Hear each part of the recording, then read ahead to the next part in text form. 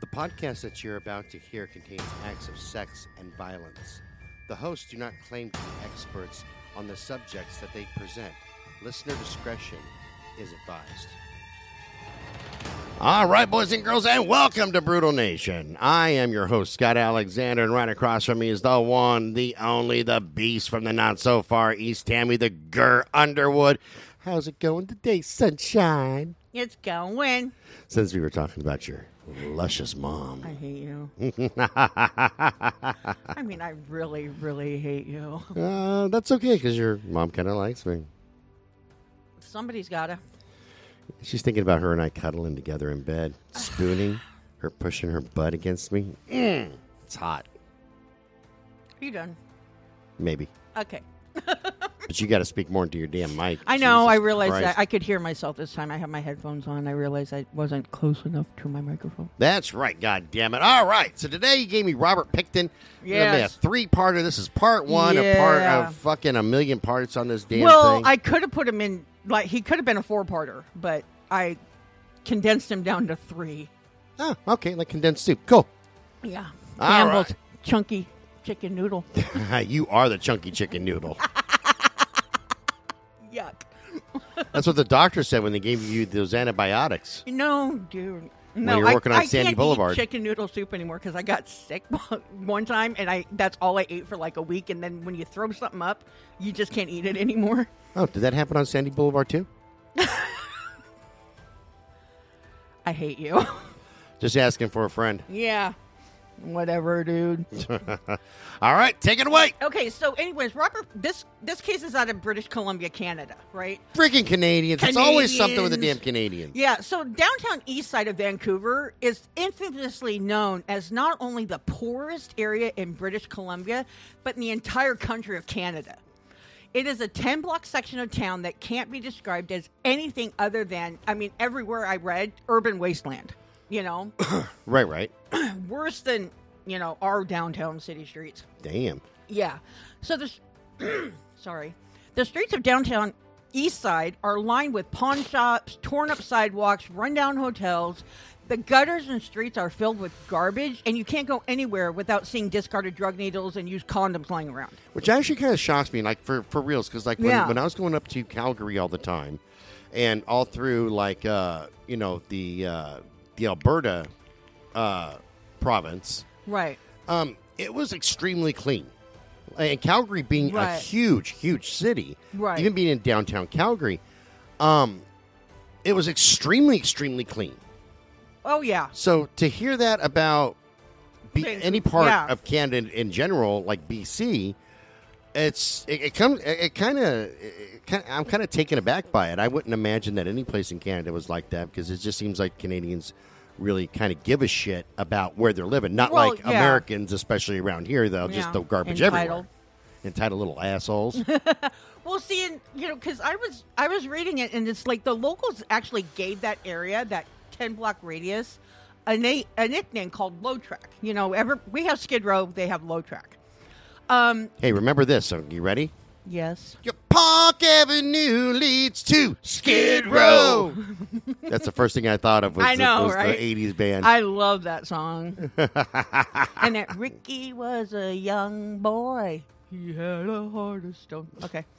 Anyways, the epicenter of Low Track is where Main and Hastings intersect, right? Residents in that area actually refer to that intersection as Pain and Wastings, probably for obvious reasons, right? Bondage? No. S&M clubs? No. Spank me drug with a ball needles, gang? use condoms. What does that tell you? Sounds like a party at my house. Just saying. Not anymore.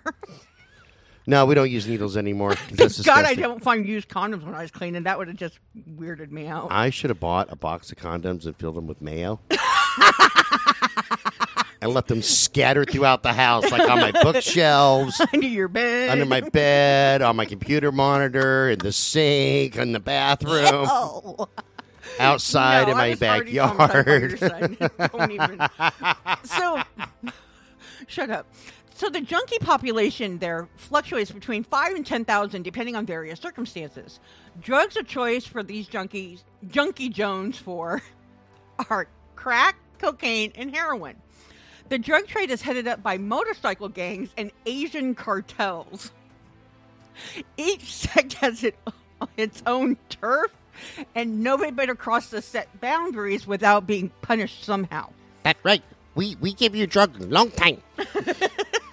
No, Do you like the crack cocaine? I did not know they had Asian cartels in Canada. Oh, dude, like in the Indian population and the Middle Eastern population is just, I mean, there's a lot. Oh, really? Oh, yeah. Oh. yeah. I did not know that. And I'm not saying that's a bad thing or No. a good thing. It just is. It just is what it is. Huh. So anyways, although addiction doesn't have any gender or race preference, female addicts in low track have their own way of supporting their drug habit. By sucking dick. Yeah. More often than not, they roam the streets at all hours of the day trading sex for drugs. Oh, Mostly? you should be able to relate to that. Well, you just do it. You just do it purely for the taste of it. But I'm loving it. your new name is McDonald's. I couldn't help myself. I'm on Sorry. Sandy Boulevard, and I'm loving it. Hate you. Most, if not all of them, are walking skeletons of each, and each one has a haunted look. One reporter from the Seattle Times has said they are all on the Jenny Crack diet. That's awesome. I know, right? And it shouldn't come as a surprise that safe sex is a foreign concept to the prostitutes working low track.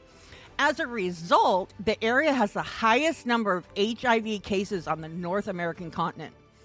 In the late 80s, early 90s, the districts surrounding low track passed laws to clean their streets, thus driving the prostitutes out. With nowhere else to go, they all converge on the downtown east side. And they have their own union now, pole smokers of the of Canada. Local 169. Yep, local 169. They all show up at the Union Hall. They're all okay. Tiffany. Yeah. You get to work 3rd and Main. Okay. Remember, you have a 5-dick minimum. I'm just saying. Yeah, so it's basically like in the early 80s and 90s, everywhere around this area like cleaned up their streets, so they all converged in that one 10-block radius. So then in 1994, the federal welfare cutbacks and the overcrowding of mental institutes took their toll. That left more people short on cash, living in the streets, doing what they could to survive. This also caused a rise in drug use in the area. By 1997, a quarter of the population in downtown East Side had tested positive for HIV. Yo, East Side! East Side! No, I'm West Side till I die. That resulted in... you're some kind of a side. You're Northeast Side. Henceforth, Sandy Boulevard. Hate you. That resulted in the Canadian government implementing several needle exchange programs to help combat the problem. However, despite upwards of 2.8 million clean needles being handed out in low track every year, this program has failed to show results. Isn't that it's just bizarre? So, low track's underbelly has an even darker problem than the drug addicts, dirty needles, and high homeless rate and cheap prostitutes. The area is infamously known for its kiddie stroll, filled with minor prostitutes from 11 to 17 years old. I'm sorry, where is this at again? Low track, downtown East Side. I'll be back. Maine and Hastings. They have Asians? They have Asians! They have Asians! This is where I take my vacation. Bye-bye. Bye. I'm just now everybody's like, oh my God, he wants little children prostitutes. It's a joke, motherfuckers. Yeah. It's just a joke. I'm not after kids. Jesus Christ. Not today. Chill the fuck out. What? Scott's age range on his dating profile. Oh my God. 18 to 99. Exactly. I'm kidding. Although, old enough to go to the store, old enough to get bread. Just saying. Old enough to pee, old enough for me. How about old enough to squat, old enough for Scott? Does that one work? No. So, although some of these young girls walk the streets, most are actually held in what they call trick pads and lorded over by their pimps. Every day, people in low track see unfamiliar faces among the streetwalkers. Most of them are runaways who feel that selling their body is a better alternative to whatever hell they were living in. The rest are those who want to seek adventure and are called, they actually call them Twinkies by those who have already been held captive in the life. In 1995, a survey was conducted with the prostitutes working downtown East Side, and the results were staggering. I mean, how do they even get that survey going? Like, excuse me, do you suck dick for a living? I don't know. Can we ask you a few questions? I think they passed them out at some of the shelters. I don't know how they did it, but I'm just thinking to myself, prostitution's illegal. Right. And I'm pretty sure it's in Canada too. It's illegal. Oh yeah. So I mean, how does that work? Like, excuse me, are you a hooker? No. What makes you think I'm a hooker? By the neon sign that says $5 for a blowjob. That was my first indication. Strawberry. And your name is like Strawberry Sucks a Lot. So I just assumed. Yeah. No. Wait a minute. Are you a cop? Do you have any crack? I'm just saying, I don't do crack, but if you had some crack, I think I would try it, maybe. You have crack cocaine? Never done crack, never done heroin. No, like I said, you work Sandy Boulevard just for the taste of it. And to get those numbers up. I mean, I was surprised when you said that you had 400 customers a day. That was just, my God, there mustn't be any traction left on those tires. You. I was wondering why your breath smelled kind of funny. You, Scott. You know what? I will call you by all four names. So anyways, these are the results of that survey. 73% of the women started prostituting when they were children. 73% are also single mothers with an average of 3 kids each. 90% of those had their children taken away by the state, and less than 50% knew what happened to their children. 80% had been born and raised outside of Vancouver, BC, right? So by 1998, the low track was averaging approximately 1 drug overdose death per day. That is the highest death rate seen in Canadian history. It was Bob's fault. Oh, it's just Bob's turn. Okay, no. Yeah, Bob's turn. So despite all the dangers confronting those who live in low track, in 1983, prostitutes seemed to vanish from low track one by one. Those who called the area home realized there was an issue when the first couple of women went missing. However, it was another 14 years before the authorities acknowledged there was a trend to the disappearances, and by then several dozen sex workers were gone, never to be heard from ever again. So here's the harsh reality of the situation. You know, individuals involved in the sex trade can easily be described as elusive by nature. A significant number of them entered the industry as teenage runaways. They found a way to be hidden in a crowd by changing their identity and address multiple times. Therefore, even with the help of a hook book, which is what some cops have who work the stroll, because they try to keep track of, you know, people out there. And plus, when you go to visit a new town, you go to the police station, they tell you who you can visit. Can I get a copy of your hook book, please? Yeah. Oh, Donna, she is excellent. I tell you what, I saw her once take on 5 dicks, and she could suck the chrome off a bumper. I'm sweet. And you have coupons? Oh, thanks. Yeah, I'll take a coupon book. Best tourism ever. Because it's called Welcome to the Neighborhood. Welcome to Vancouver. So anyways, it's difficult, you know, to keep track of specific prostitutes for any significant length of time. So when a hooker's body is discovered in a back alley dumpster, vacant building, or sleazy hotel, it's easier for the authorities to determine whether they were a victim of foul play or just another drug overdose. It's a waste of a perfectly good hooker. Right? However, when they just vanish, nobody can truly say whether their disappearance was by choice. But here's the harsh reality. More often than not, nobody cares. And that's true. I've said that a million times, you know, with the exception of course, Rochester PD. Yeah, in New York. Yeah. It seems like no one cares. And I've mentioned this time and time again. Like when throwaway people, like homeless people or prostitutes get victimized, murdered, and things like that, nobody cares until the media starts making a big deal out of it. Then all of a sudden, we have a task force. Why? We've always had this task force. No, you didn't. You didn't have it until it was until a news outlet said, "Hey, there's reports of a bunch of hookers dying or disappearing." Yeah. That's when you got your task force. But before that, they're like, "Oh, well, just hooker's gone. We don't care. Hooker's dead. We don't care." Exactly. Hang on, I gotta correct this typo here. Give me a moment. Okay. So, anyways, in the beginning, when young women began vanishing from low track, There wasn't really any rhyme or reason to the disappearances. The first appears to be 23-year-old Rebecca Guno.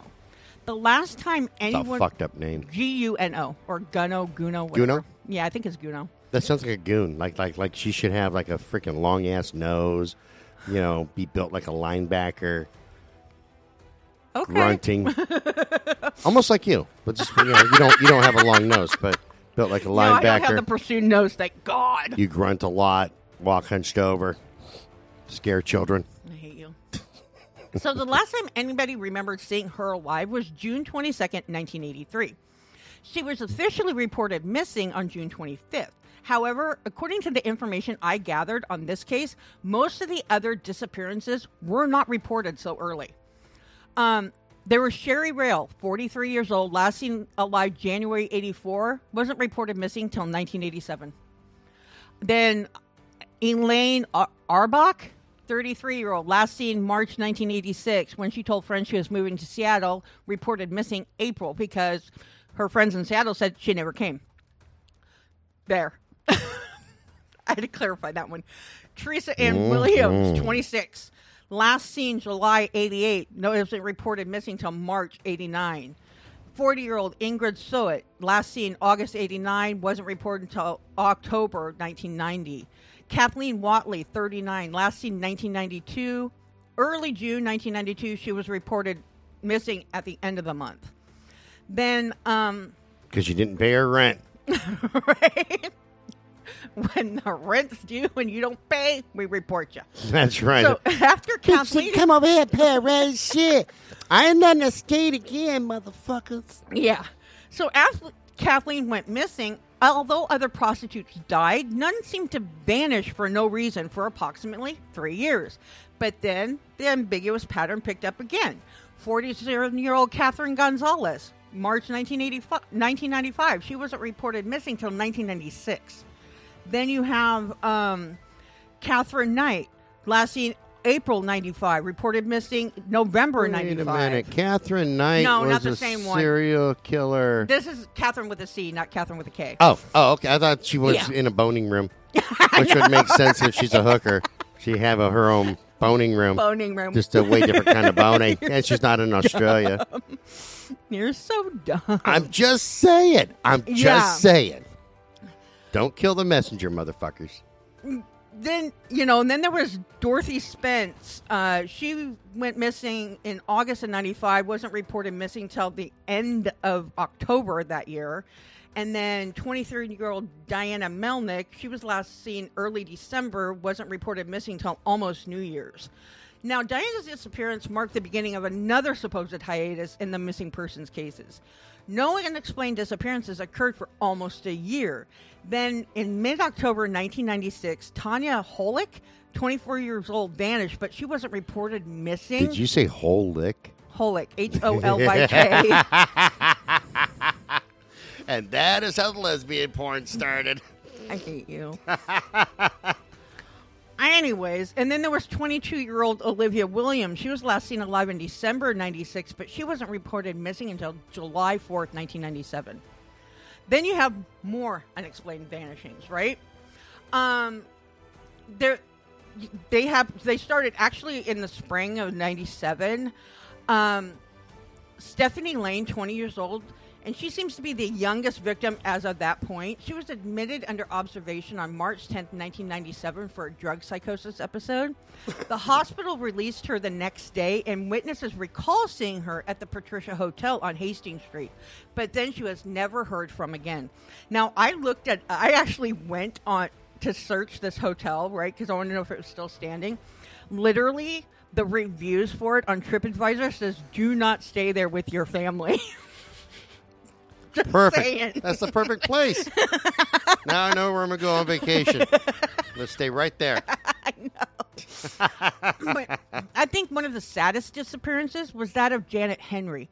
In the 80s, convicted serial killer Clifford Olson drugged and intended to kill her, but changed his mind for some reason.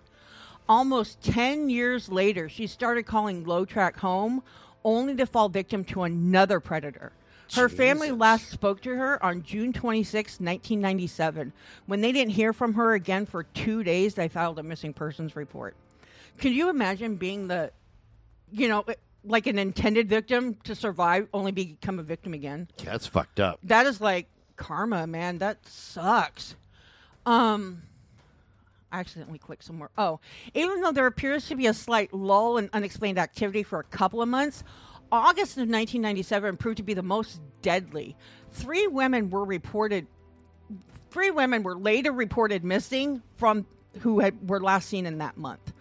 Unfortunately, their disappearances were reported more than 1 year, and the authorities aren't entirely sure where or when they were last seen alive. There was Marnie Frey. She was 25. She was last seen in August of 97. Wasn't reported missing until September 98.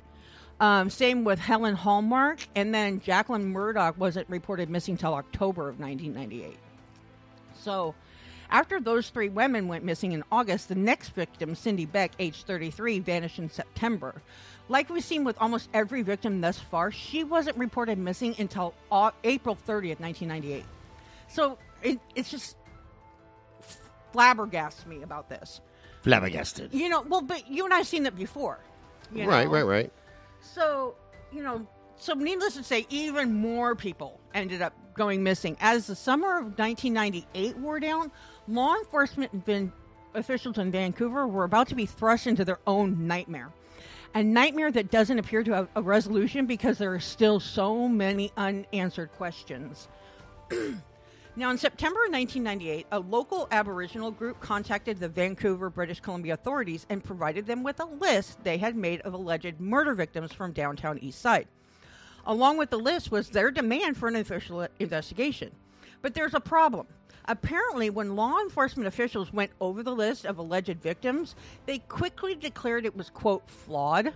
Some women on the list were dead. Yes. However, their death was reported to be from natural causes such as overdose or disease. There were also some, quote, victims who had willingly left Vancouver only to be found alive somewhere else. So in other words, a good portion of the alleged murders weren't murders at all, and some of them weren't even dead. Right? That being said, though, Dave Dixon... Dixon Cider. Yeah. A detective with the Vancouver PD went over the list, and he found something that aroused his curiosity. He was so aroused by the Dixon Cider. I hate you. What he found was interesting enough for him to launch his own investigation. He began compiling his own list. He gathered the names of every woman who appeared to have vanished from Low Track without a trace. When he finished, he had a list of more than enough names to worry him. He took his concerns to his superiors, and they created a task force. That was the beginning of what wound up being a 4-year search for the truth. So that was in 1998. People started going missing in 1983. Right? That's some great police work right there. Yeah. So the new task force started reviewing the cases of the disappearances of approximately 40 women that were still unsolved. The vanishings dated back actually to 1971. All the unexplained missing women hailed from all over Vancouver and were associated with all walks of life, from upper class to low track regular. With that extensive list, the detectives began searching for a pattern.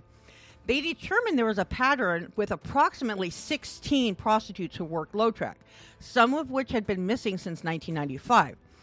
Although it would be quite some time from this point, the authorities made their first arrest. By the time they had someone in custody, the list of 16 became 54. All of those women disappeared sometime between 1983 and 2001, and the task force would also grow to include approximately 85 law enforcement officials dedicated to that case. Just letting the law enforcement in Portland Metro know that Tammy's not missing. She's just on hiatus for right now. I hate you. For like another day or two. Then she'll be back out on Sandy Boulevard.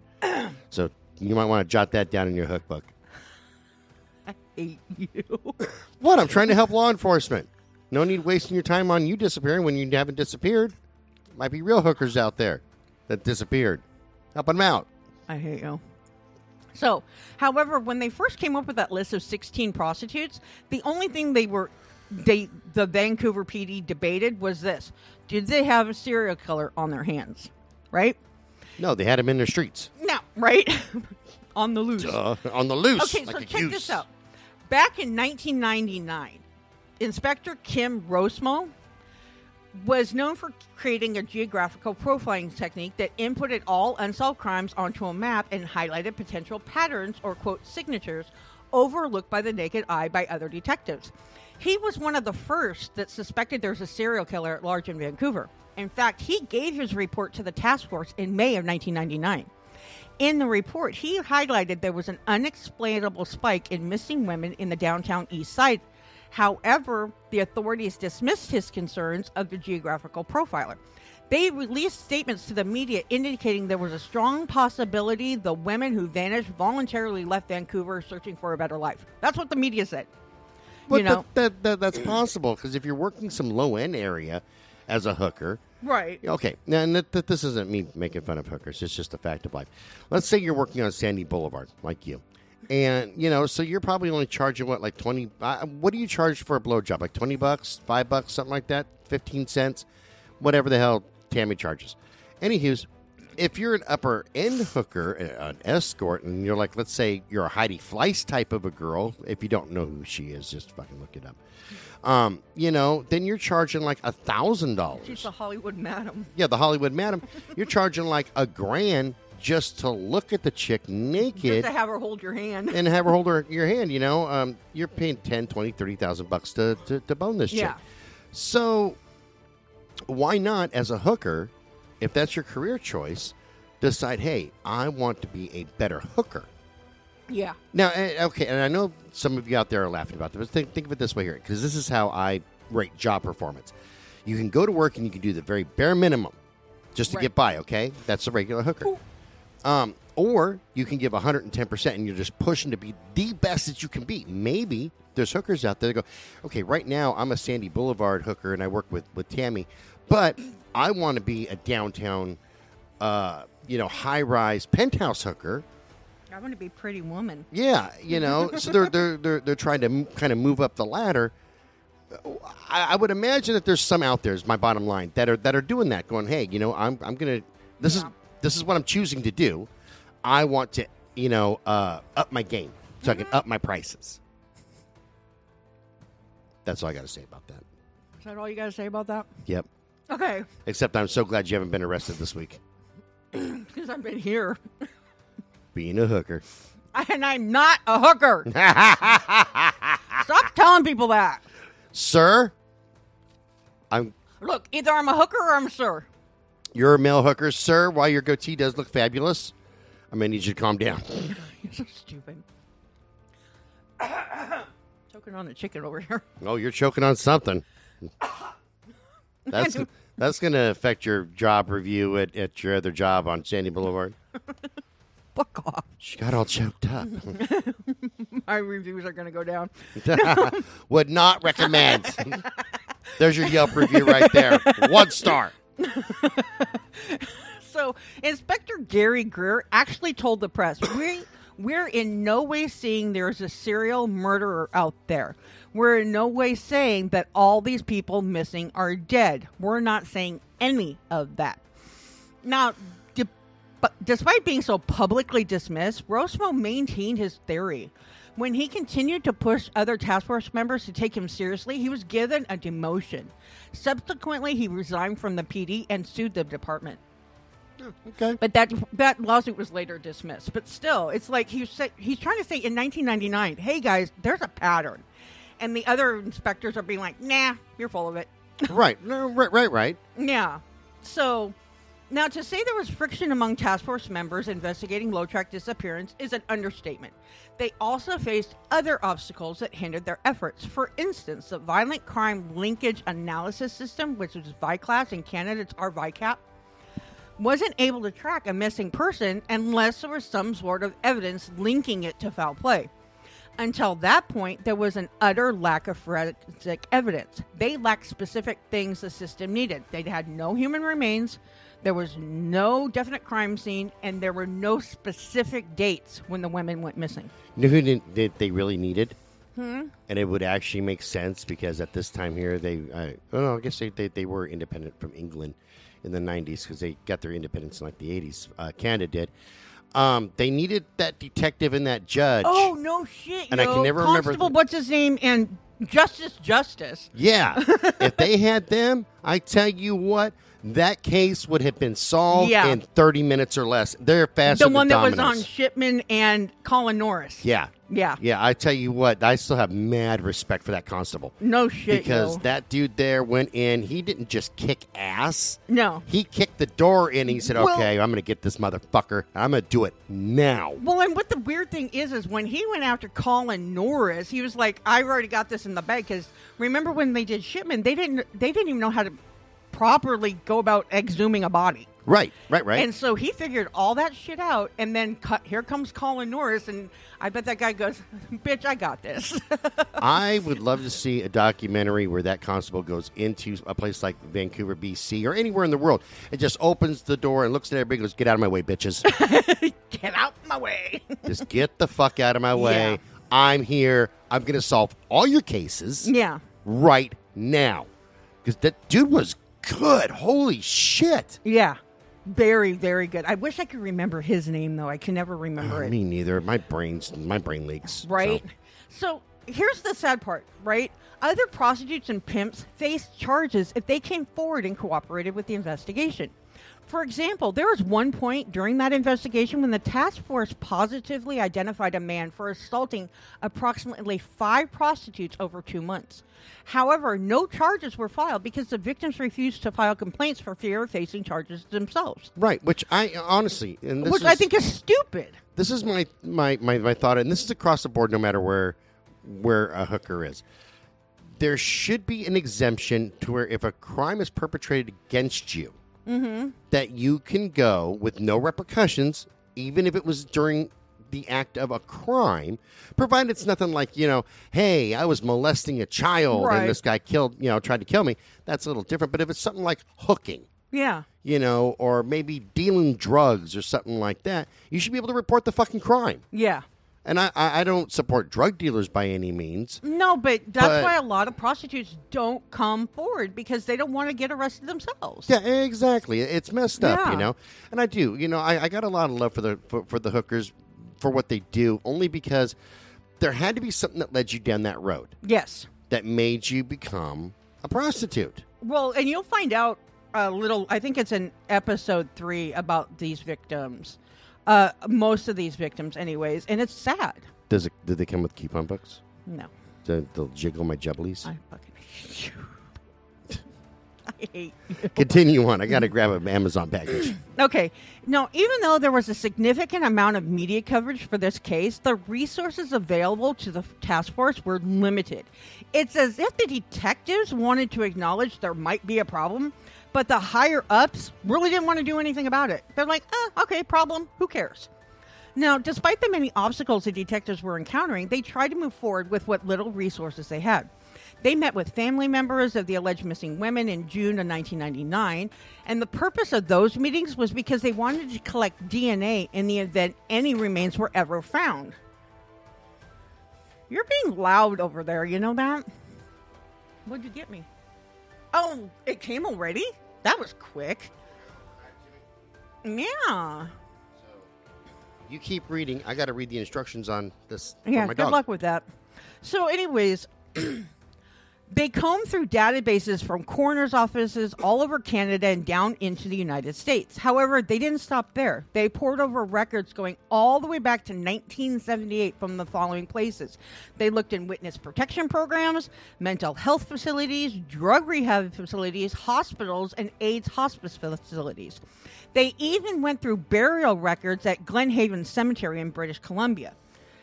Then they received information from law enforcement officials in Edmonton, Alberta. Apparently, they had records indicating from 1986 to 1993, they had approximately 12 unsolved murders of prostitutes in their area. They also found out that the small community of, I think it's called Agassiz, Agassiz, British Columbia, reported the unresolved deaths of 4 hookers from 1995 to 1996. However, upon closer inspection, none of those women were on the list of missing low-track prostitutes. The task force never quit. They continued to try everything they could with what little they had. However, with each passing day, they faced a harsh reality. They literally had nothing to go on. There wasn't any information that could point them in any specific direction. They were clueless about what might have been going on and wound up blindly chasing shadows down dark alleys. Now, the task force was working hard to compile data with the little information. Now, despite their diligence, they learned about the disappearance of 4 more low-track prostitutes that happened between October and December 1998. There was Julie Young. She was last seen in October 1998, wasn't reported missing until June of 1999. Then you have Angela Jardine. She was last seen mid-November 1998 and wasn't reported missing until early December. She was developmentally disabled with a 10-year-old's mental capacity. Oh, kind of like you. That's right. At Twisted Blue LLC, we hire the mentally disabled. They have to. Their boss is one. Oh, ouch. Ha! The shit I put up with. The shit you put up with. You've been calling me a hooker all morning. Tammy. Oh, my God. Tammy. Yes. Love you. I know. Oh, my God. I'm going to piss my pants. Jesus Christ. The shit I put up with. Whiner. Oh, my God. So anyways, Michelle Gurney, she was last seen December 98, reported missing December 22nd, 98. And then Marcella Creason, last seen December of 1998. She wasn't reported missing until January 11th, 1999. And the last time she was seen was when she was released from jail. Now, I see a similarity there, too. Yeah. Nobody saw you for a while after you were released from jail. Shut up. Then she turned up on fucking Sandy Boulevard. I hate you. So even as 4 more names were added to the list, the task force could remove a few of them. They accounted for 5 of the women between September 99 and March 2002. Not all of them were dead. However, the names could still be deleted from the list of alleged victims. The first name to come off the list was Patricia Gay Perkins. So gay. That's such a gay name. Jesus Christ. Anyways, she was 22 years old in 1978 when she vanished from Low Track, leaving behind a 1-year-old son. The bizarre thing about Patricia's case, she wasn't reported missing until 1996, 18 years after she was last seen. What the fuck? Okay, yeah. Okay, honest to goodness, all jokes aside, and I always have to say that because I make so many fucking jokes. People, yeah. He's just going to make another joke. How dumb do you got to be to sit there 18 years later and go, hey, yeah, where the hell is she anyway? Yeah, I haven't seen Patricia. Her son's here, like, yeah, but she's nowhere. Her son's getting awful big, and he's graduating high school, getting ready to go to college. It's weird. We haven't seen her in 18 years. Yeah. That's, hey, Floyd, have you seen her? I know, right? 1996. 18 years later. Fucking weird. I couldn't believe it. Then, 3 years later, on December 15th, 1999, the authorities actually published their list of missing low-track prostitutes. A short time later, the Vancouver task force received a call from Ontario. It was Patricia. She told them she was not only alive, but she was clean and sober and living her best life. So that was a good thing, right? Oh, she lived? Yes. Oh, okay. Yeah, she had actually left Vancouver and cleaned up. And left her kid behind and everything. Okay. I guess, yeah. That's, you know what? Yeah, that's a little fucked up. That's very fucked up. Yeah. Because, okay, so I talk about my kids all the time. And especially, my son. Oh, yeah. His mom technically did that to him, left him behind. Yeah. And it, I was going to say, didn't she call you when you were on the road and said, you need to come back and take care of your kid? Okay, so after she left the first time, she took Jake back for a very short amount of time, and so I was living in Palm Springs, California, and she was up in Renton, Washington, and she gives me a call. You need to come pick up your son. Yeah. Oh, like now? Yeah, now. And I had to go pick him up, and then that happened again. I gave her plenty of opportunity, but yeah, that's what she did. She freaking bailed, that's neither here nor there, but it's just jacked up. You don't do that to your fucking kids, man. Exactly. There's just certain things. My kid's a pain in the ass, okay? Lord knows, yes. But I will say this about my son, is that he does try very hard. He is autistic. Well, the Asperger's dealio. Yeah, he's on the spectrum. You know, but he does. Cough it up, fuzzball. It's my sinuses. They won't stop draining. Dying. Yeah. But he does try very, very, very hard. Yes. You know, and he's a good kid. Yeah. You know, all in all. I mean, he has his moments, but they all do. Yeah, they all do, you know. Yeah. And you don't leave your fucking kids behind. Yeah. And matter of fact, if you're listening to this and you're choosing to leave your kids behind, seriously, put a gun in your mouth. Fuck yourself. Yeah, you don't. I mean, I understand wanting to get out of the life, but if you're getting out of that life, why would you leave your 1-year-old child behind there in that life? Well, here's what you do. You want to get out of the life, that's fine. You talk to the people who are taking care of your kids. Hey, look, man, watch my kid for, let's say, 6 months. Right. You know, and then you go get your shit together, and you come back and you get your fucking kid. You don't leave your kid behind. Yeah, it's a shit move. Either that or if you can't take care of your kid, give your kid up for adoption. Yeah. Because there are people out there who want children. Nobody wants my son. Dude, I know. They don't want your offspring at all. I put a $20 bill around his neck and said free to any home, and people were like, no, that's good. We're good. They paid me $50 to take him back. I was going to say, did they not want their money back but pay you to take him back? They did. I know. Yeah. I always told people, does anybody ever kidnap my son? He's so bullheaded. They'd be like, you know what? You can have him back. Yeah, they brought him back. Here's your 20 back, sir, and an extra 50 for you. Yeah. I do. I make fun of him all the time, but I really do. I love my kids. It. I fucking adore my kids. And I know. My son's actually really freaking amazing. Well, I'll tell you what, because I came over Thursday and did some cleaning in the morning. Then I had to leave so my son can go to work. And then I was coming back Thursday night to stay the night because you had the inspectors coming the next day and you didn't know what time. So he texted me Thursday night and says, so what time are you going to be back over? I said, oh, probably not till about midnight. And he goes, oh, just wanted to know if you wanted pizza. I'm like, no, that's okay, but thank you. Yeah, he's a super good, really caring and loving kid. Mm-hmm. And it cracks me up because he tries to take care of me so much. Like, there's times that I come home and I don't want dinner. I just want to go to bed. He's like, Dad, you have to eat. Yeah. And like the third night in a row that I did that, he's all, you can't be going to bed without eating. I said, I'm just not hungry, dude. I'm exhausted.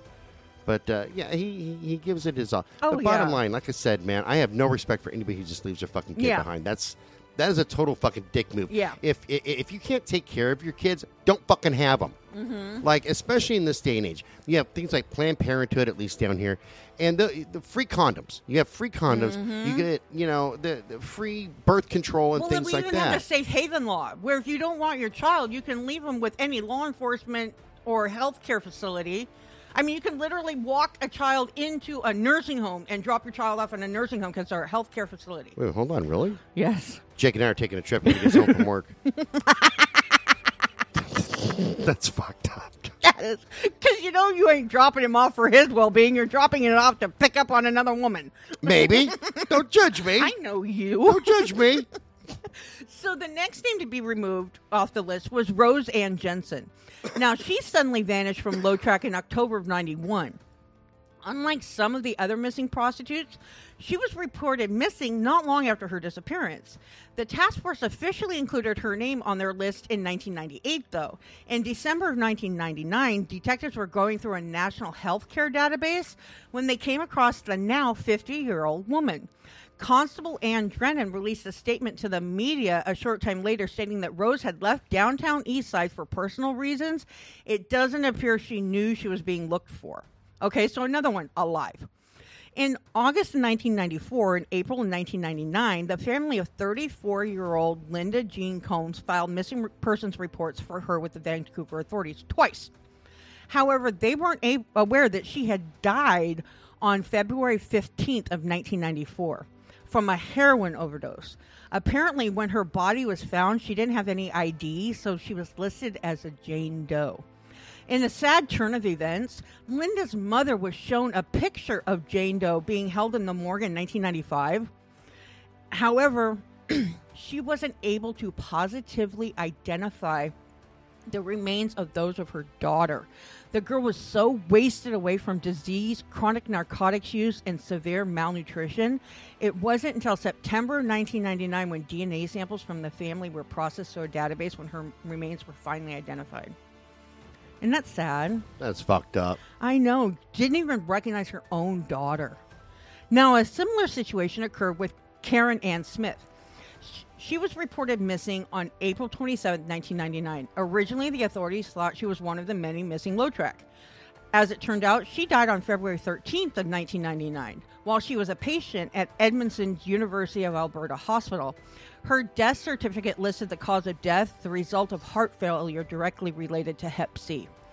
Now, however, because she didn't have any form of ID at the time of her death, law enforcement officials couldn't cross her name off the list until they received the results of a DNA comparison. Now, on January 1st, 1997, 24-year-old Ann Wolseley's mother reported her missing. However, according to the official report, the actual date she was last seen alive was unknown. Then in March 2002, right, which is 5 years later, the Vancouver task force received a call from Montreal. It was Ann's father letting them know she was not only alive, she was living well. Because of a bitter divorce, he didn't have any contact with Ann's mother. Therefore, for 5 years, he and Ann were completely unaware that their mother had reported her missing. In fact, the only reason they found out her name was on the list was because the suspect had been arrested by that point and the media had ramped up the reports on the case. Even though detectives could remove 5 names from the list of missing Lotrac prostitutes, it seemed it wasn't long before the name of another alleged victim took their place. No matter what, the task force had to keep adding to their growing list. In the beginning, they still had nothing to point them toward where these women were or what had caused their disappearance, right? So then they actually had a growing list of potential predators. In cases of missing or victimized prostitutes, it's not as if law enforcement officials don't have any suspects. The problem is they have a lot of suspects, right? You know, because you got to figure anybody who's a John can be a suspect. Or a Scott, or a Steve, or a Brian. John with a little J. Wait a minute. If you get a John with a little J, do you charge him half price? That's not what I meant by a little J. Never forget It's your so last show. small. Your last show when John was talking about how hookers are lined up down the block, and then all of a sudden this one walks by and goes, "John," it's like she's calling you.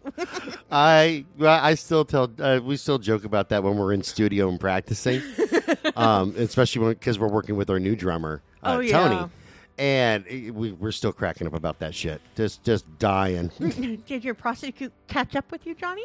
Probably. Yeah, I wouldn't be surprised, you know. Yeah. She had her clear high heels on. She did. I loved them. Those good times. You know, all she was missing was the goldfish in the heels. That's awesome.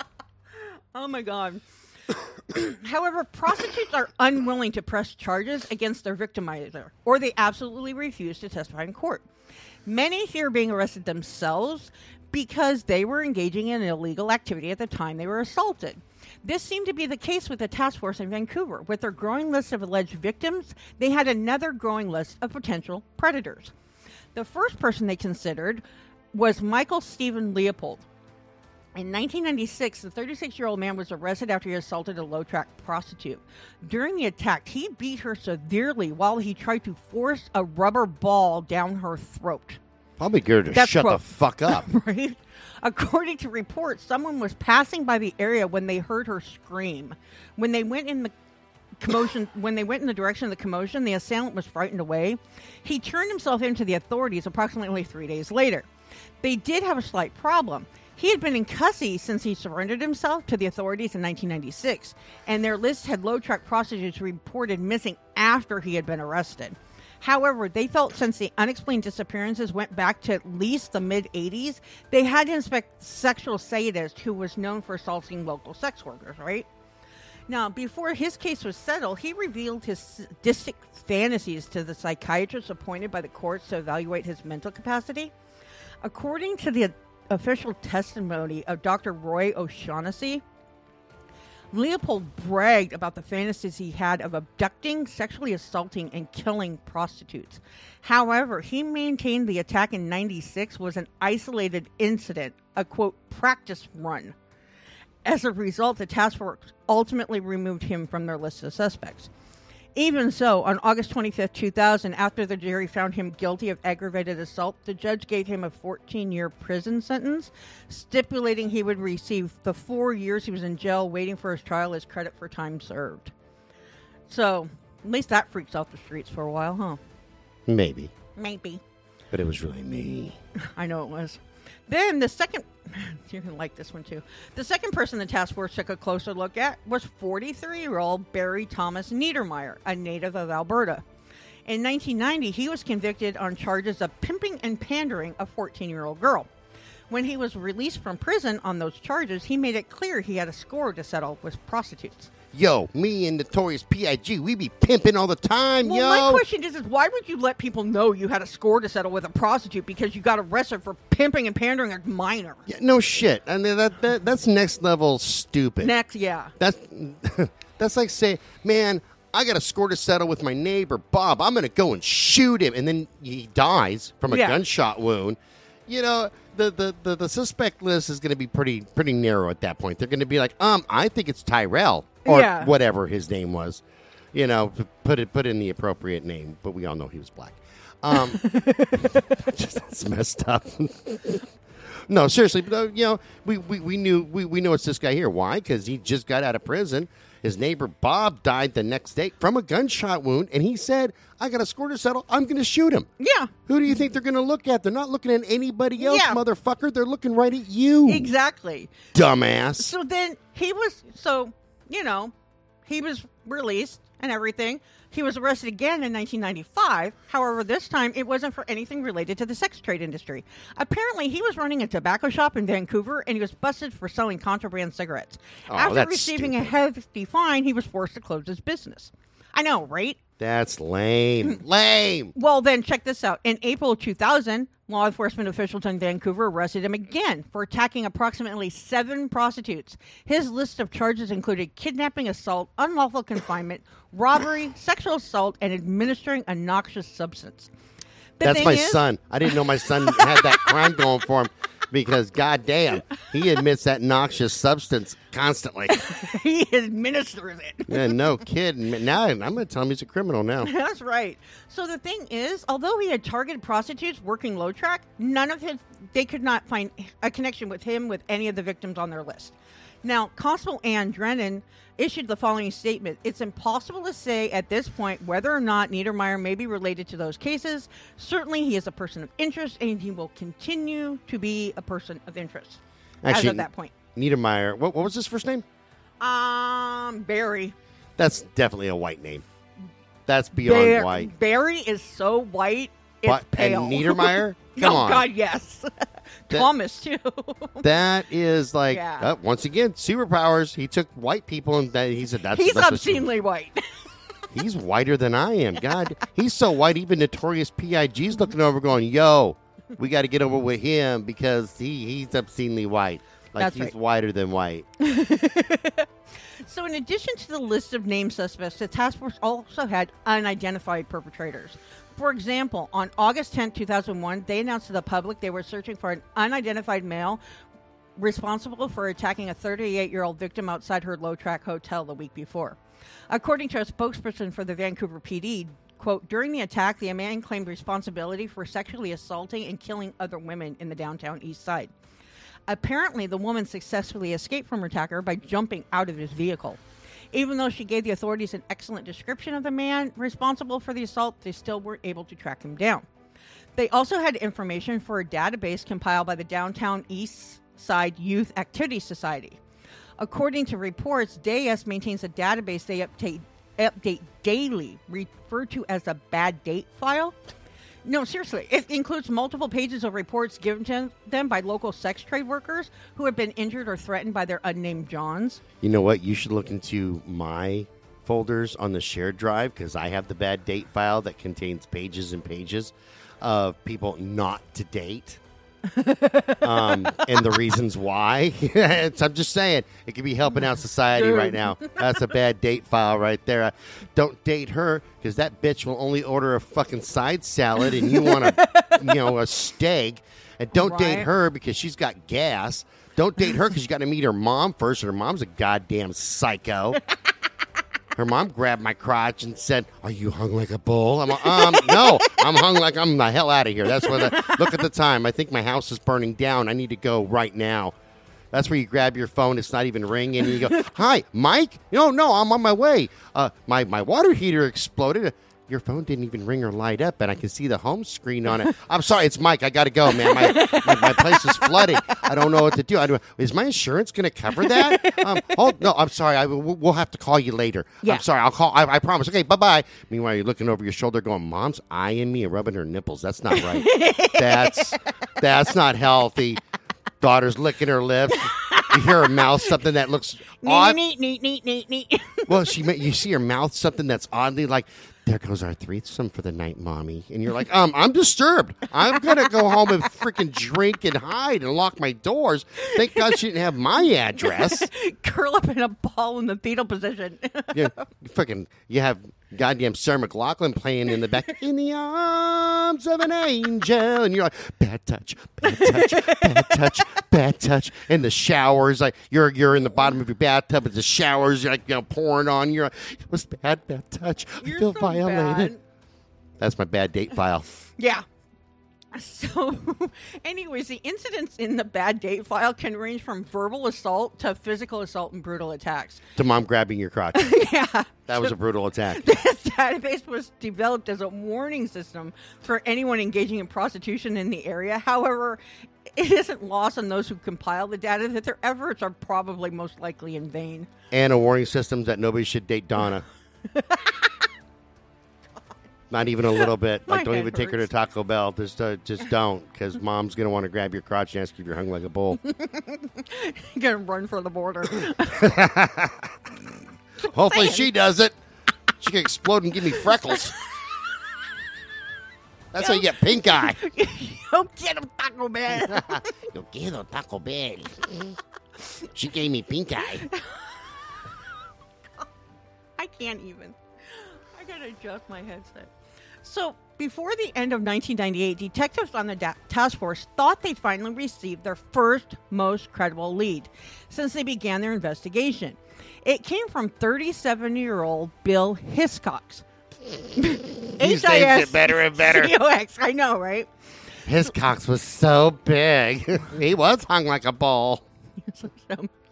Do I look like a gullah bull or even a gullah calf? I almost snorted again. So when his wife died in 1996, he tried to console himself with alcohol and drugs. He was sliding further and further into his addiction when his foster sister reached out and found him a job working in Surrey at P&B Salvage. Now, the owners of the establishment were brothers David and Robert Pickton, and Robert went by Willie. And I can't pronounce this word, but they're from Port Coquitlam. Let's go with that. It's just another messed up Canadian name. So Bill's foster sister was Robert's on-again, off-again girlfriend in 1997. Although Bill worked at the salvage yard in Surrey, just southeast of Vancouver, he picked up his checks at the Pickton's Pig Farm in that town. Jesus Christ, that's a mouth to say. Pickton's Pig Farm. Oh my God, you don't even know. This gets even better. According to Bill, the farm was, quote, a creepy-looking place guarded by a vicious boar that weighed approximately 600 pounds. He said, my son. He said, I never saw a pig like that who would chase you and bite at you. It was running out with the dogs around the property. No, I say the same thing about my son. He chases, he bites, he growls. He pees on you. It's all good. Yeah, he pees on the neighbors. He said, I peed on that tree. I own them now. Yeah. So anyways, Bill told the authorities he'd become suspicious of the Pickton brothers after he had read a few newspaper articles about the missing low-track women. He described Robert as a pretty quiet guy, hard to strike up a conversation with. But I don't think he had much use for men. The vehicle Robert drove was an old converted bus with dark tinted windows. Now wait, Bill said it was Willie's pride and joy and he wouldn't part with it for anything. He used it a lot. Can you just say Chomo? Van? That is 100% a child molester van right there. And on the side, it's that's the wrong voice because it's Canadian. On the side, it said free candy, eh? with the airbrush Mustangs. And it wasn't like suspicious at all, eh?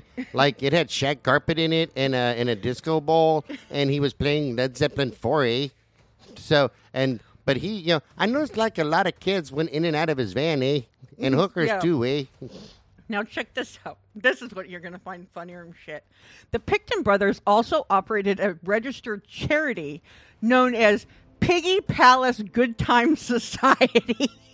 Oh my God, that's the name of my new bar. I'm going to order. I swear to God. No, that's brilliant. Don't laugh. I'm serious. This isn't even a joke. I'm serious. And so I wanted to open up a gay bar called Bend Over Billy's, and its acronym would be BOBS, B-O-B-S, oh my right? God. But if I can open one called Piggy Palace Good Time Parade, oh my God, that's genius! That's genius! Oh my God, I gotta stop. That is freaking awesome! Holy shit! Why didn't I think of that? Why didn't any of the researchers for names think of that either? No marketing person I've talked to, no the research, nobody gave me this name. Nobody said, I have a great name for a bar. It could be a gay bar. It could be a strip club. It doesn't matter. You call it Piggy Palace Good Time Parade. And that I'd be like, oh, my God, that's genius. Here, take my money. Take it. Take it. I'm investing now. Yep, that's right. Find the building. We're buying a building today.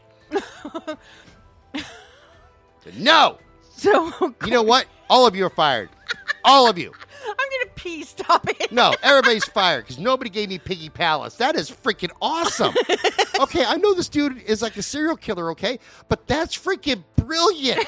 Well, it's catchy. Wait until you check this out.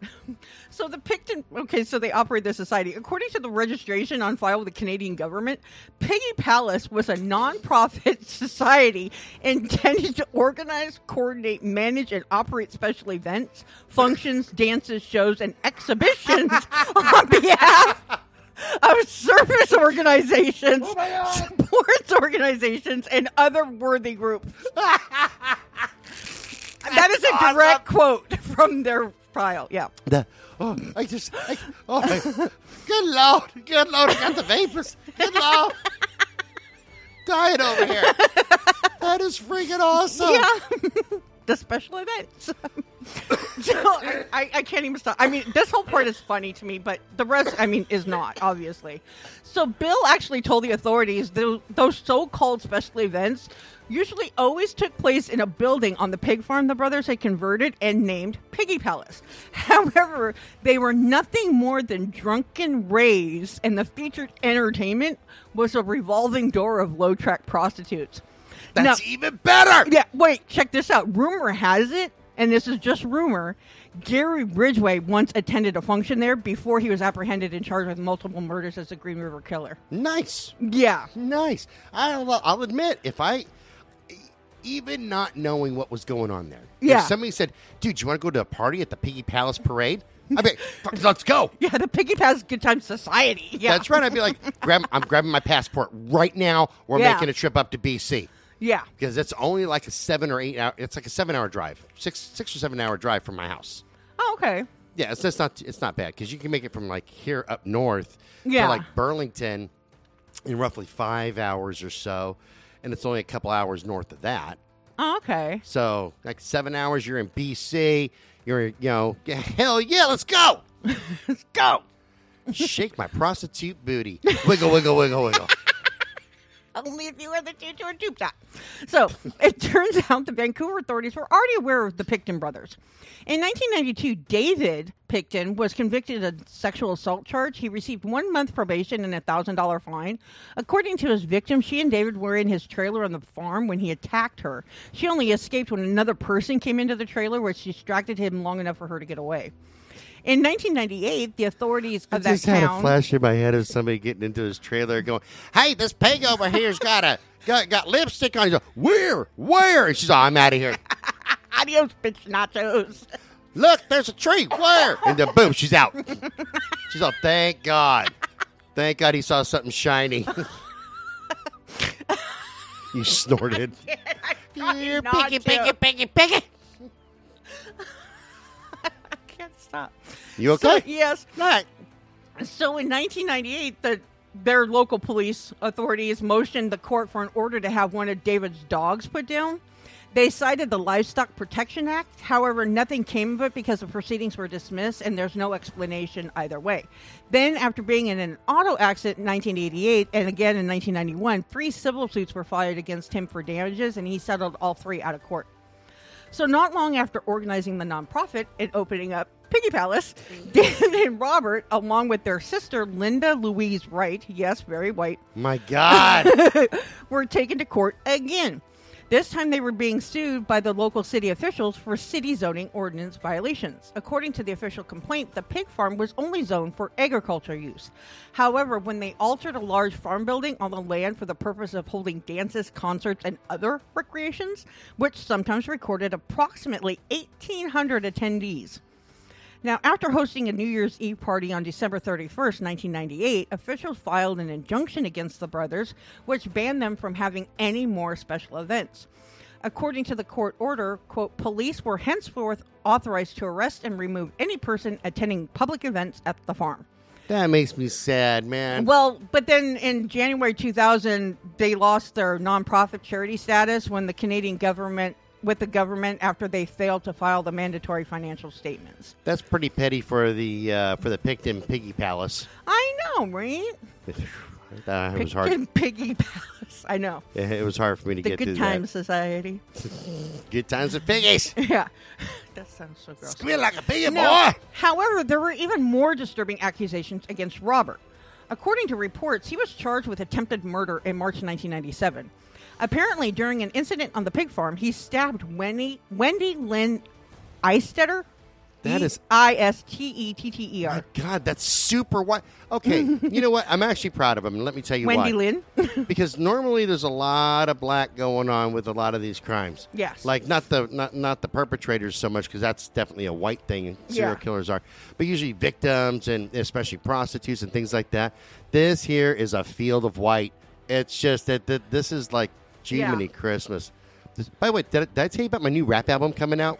Yes, you did. Yeah, it says obscenely white and notorious P.I.G. Plain white rapper. I know. I'm scared.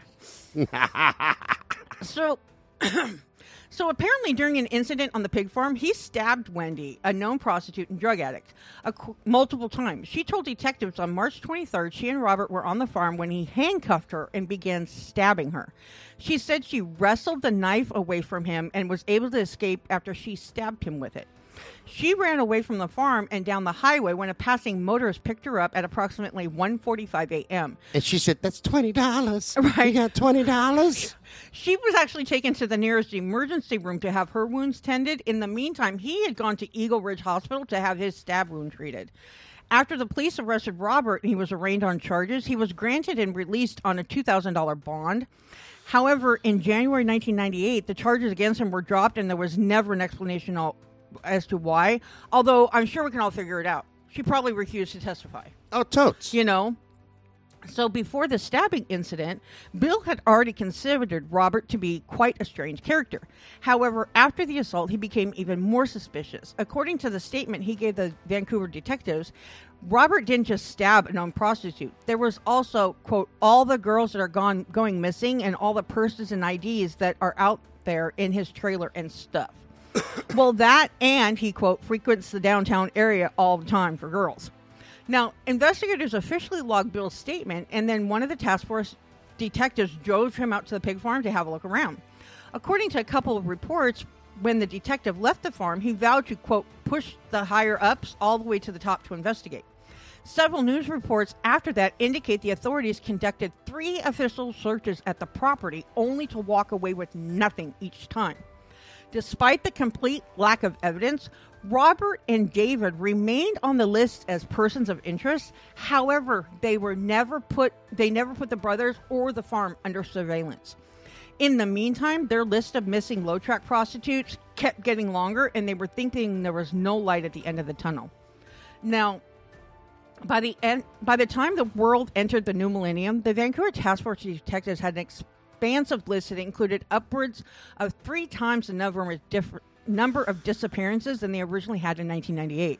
Some of the fresh additions to the list had not been seen since the 80s. However, their disappearances were just being reported. Not only was the list expanding backward to earlier years, it was expanding forward to include more recent low-track prostitutes vanishing.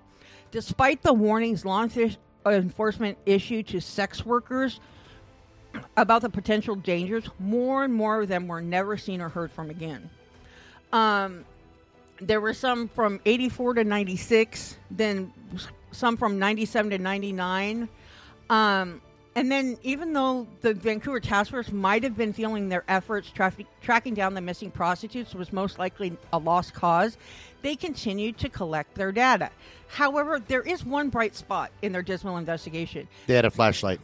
Whatever. Or in my son's case, a fleshlight. Don't get me. No.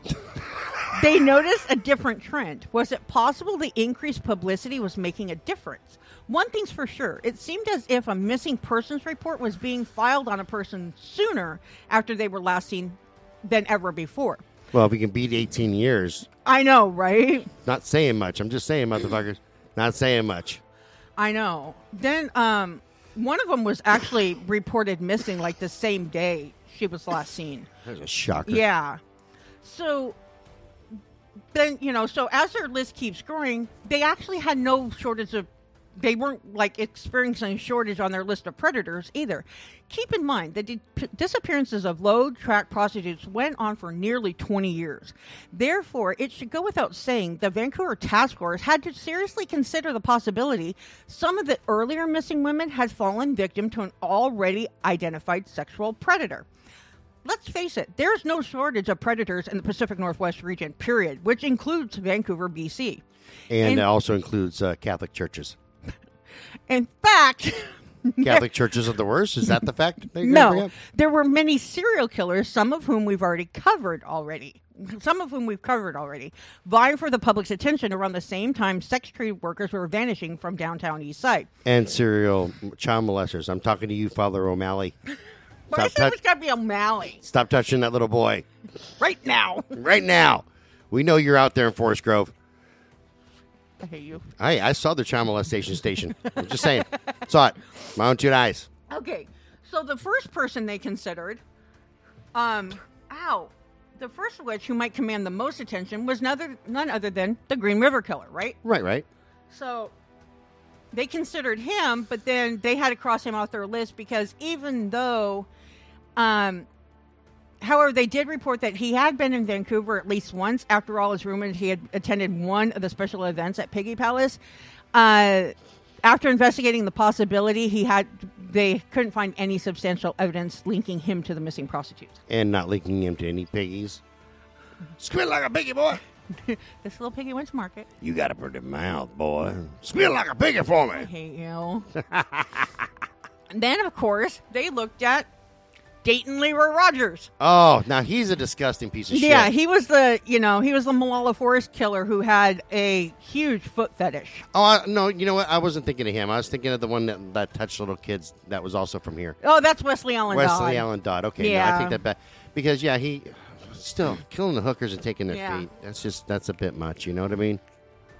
Yeah. I mean, even though he was arrested in January. Oh, no. He was arrested in August of 97, so he was quickly ruled out as a suspect in the later disappearances, but it didn't take them long to reject him as a potential suspect for the earlier cases as well. Then, of course, who else do you think they looked at? Can you guess? Can you? Me. No! Who? Our friend. Oh, Keith Hunter Jesperson. Yeah, gotta be Keith. Yeah. Because, of course, he is from BC. Yes, he is. But, oh my God, I'm sorry. He also was born in a time when it was BSK. Before serial killer. Oh, yeah. Before serial killing. Yeah. So like Dayton Leroy Rogers, Keith had been in custody since the day he turned himself over to the authorities. However, the Vancouver Task Force still considered him a potential suspect for the earlier disappearances, especially since, except for 2 victims, the women Keith targeted were known sex trade workers. After going over Keith's past and tracking his trucking logs, though, they weren't able to find anything to connect him to their missing prostitutes. He was officially ruled out as a suspect. Now, we actually talked to Keith about that, remember? Because I told him that he was... Did we? Yeah, because I told him he was looked at as a suspect up there, and he was like, okay, but when? And, and he was like, this is when I moved, and, Oh, yeah, he wasn't even in the country then. Yeah, he wasn't. Okay, I remember now. Yeah. I remember the conversation. So... Then they also had, with 3 high-profile serial killers already eliminated from the list of perpetrators, the task force considered other suspects. The 4th name on their list was George Waterfield Russell. Over 3 months, from June to August 1990, he murdered 3 women in Bellevue, Washington. However, after going through his files, they quickly ruled him out, mainly because he killed his victims in their own homes, mutilated the corpses, and posed their bodies in a shocking display. Is that bad? No, but I can't wait to cover him. Now. In what? Snail trails? I hate you. Next, there was Robert Lee Yates. I'm also going to cover his case, too. Notice I said case. Yeah, anyways. Masturbating over Shut there up. thinking about these guys. Sick They're fuckers. actually these. I'm going to cover all these cases eventually, but he murdered 13 prostitutes in Spokane area for 23 years, from 75 to 98. Since he wasn't arrested until April of 2000, he was a more viable suspect for the low track disappearances. However, after a thorough investigation, they couldn't find anything indicating he had been in Vancouver, BC at the time the women vanished. In fact, they couldn't place him there at all. So then there's John Eric Armstrong. In 92, he enlisted in the U.S. Navy and was on active duty until receiving an honorable discharge in 99. Armstrong was suspected of murdering a woman in 91, but the authorities could never prove it. So between 1992 and 1999, while he was serving in the military, it's believed he murdered at least 11, if not more, sex trade workers. God damn, However, man. only the deaths of 5 prostitutes killed in Detroit have been confirmed. 5's too many. 1's too many, to be honest. Right. So Armstrong was considered a strong suspect for the low track disappearances. As in Neil Armstrong? Yeah. 19, that's bad. Because he wasn't arrested until January 2nd, 2000. During his confession, he claimed he murdered prostitutes from all over the globe, including Seattle, Washington, China, Thailand, Hawaii, North Carolina, Singapore, Hong Kong, and Virginia. No, I'm pissed off, man. That is a waste of perfectly good Asian vagina. I know, right? It's like China, Thailand, God Hawaii, dang, even Singapore, Hong Kong. Damn. Do Do you pay more for that in Thailand? Apparently, you got to pay less. You get your money back. Money back guarantee. All right. So he actually claimed he had approximately 30 victims. All of them were prostitutes, male and female, in the locations where he was stationed and or deployed while serving in the military. However, after the Vancouver Task Force combed through his statements, they noticed he never claimed to have a victim in Vancouver.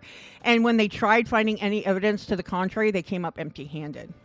Then, of course, they actually had one closer to home. The Vancouver Task Force then focused their attention on a suspect closer, Ronald Richard McCauley. Had already been convicted twice on rape charges. In 82, he was sentenced to a 17-year prison term. He served 12 before he was granted parole. Almost a year to the date, in September 95, he was released on September 17, 1994. Almost a year to the date, he was arrested in September 1995 and charged for committing another sexual assault. The jury found him guilty in 96 and he was sent back to prison.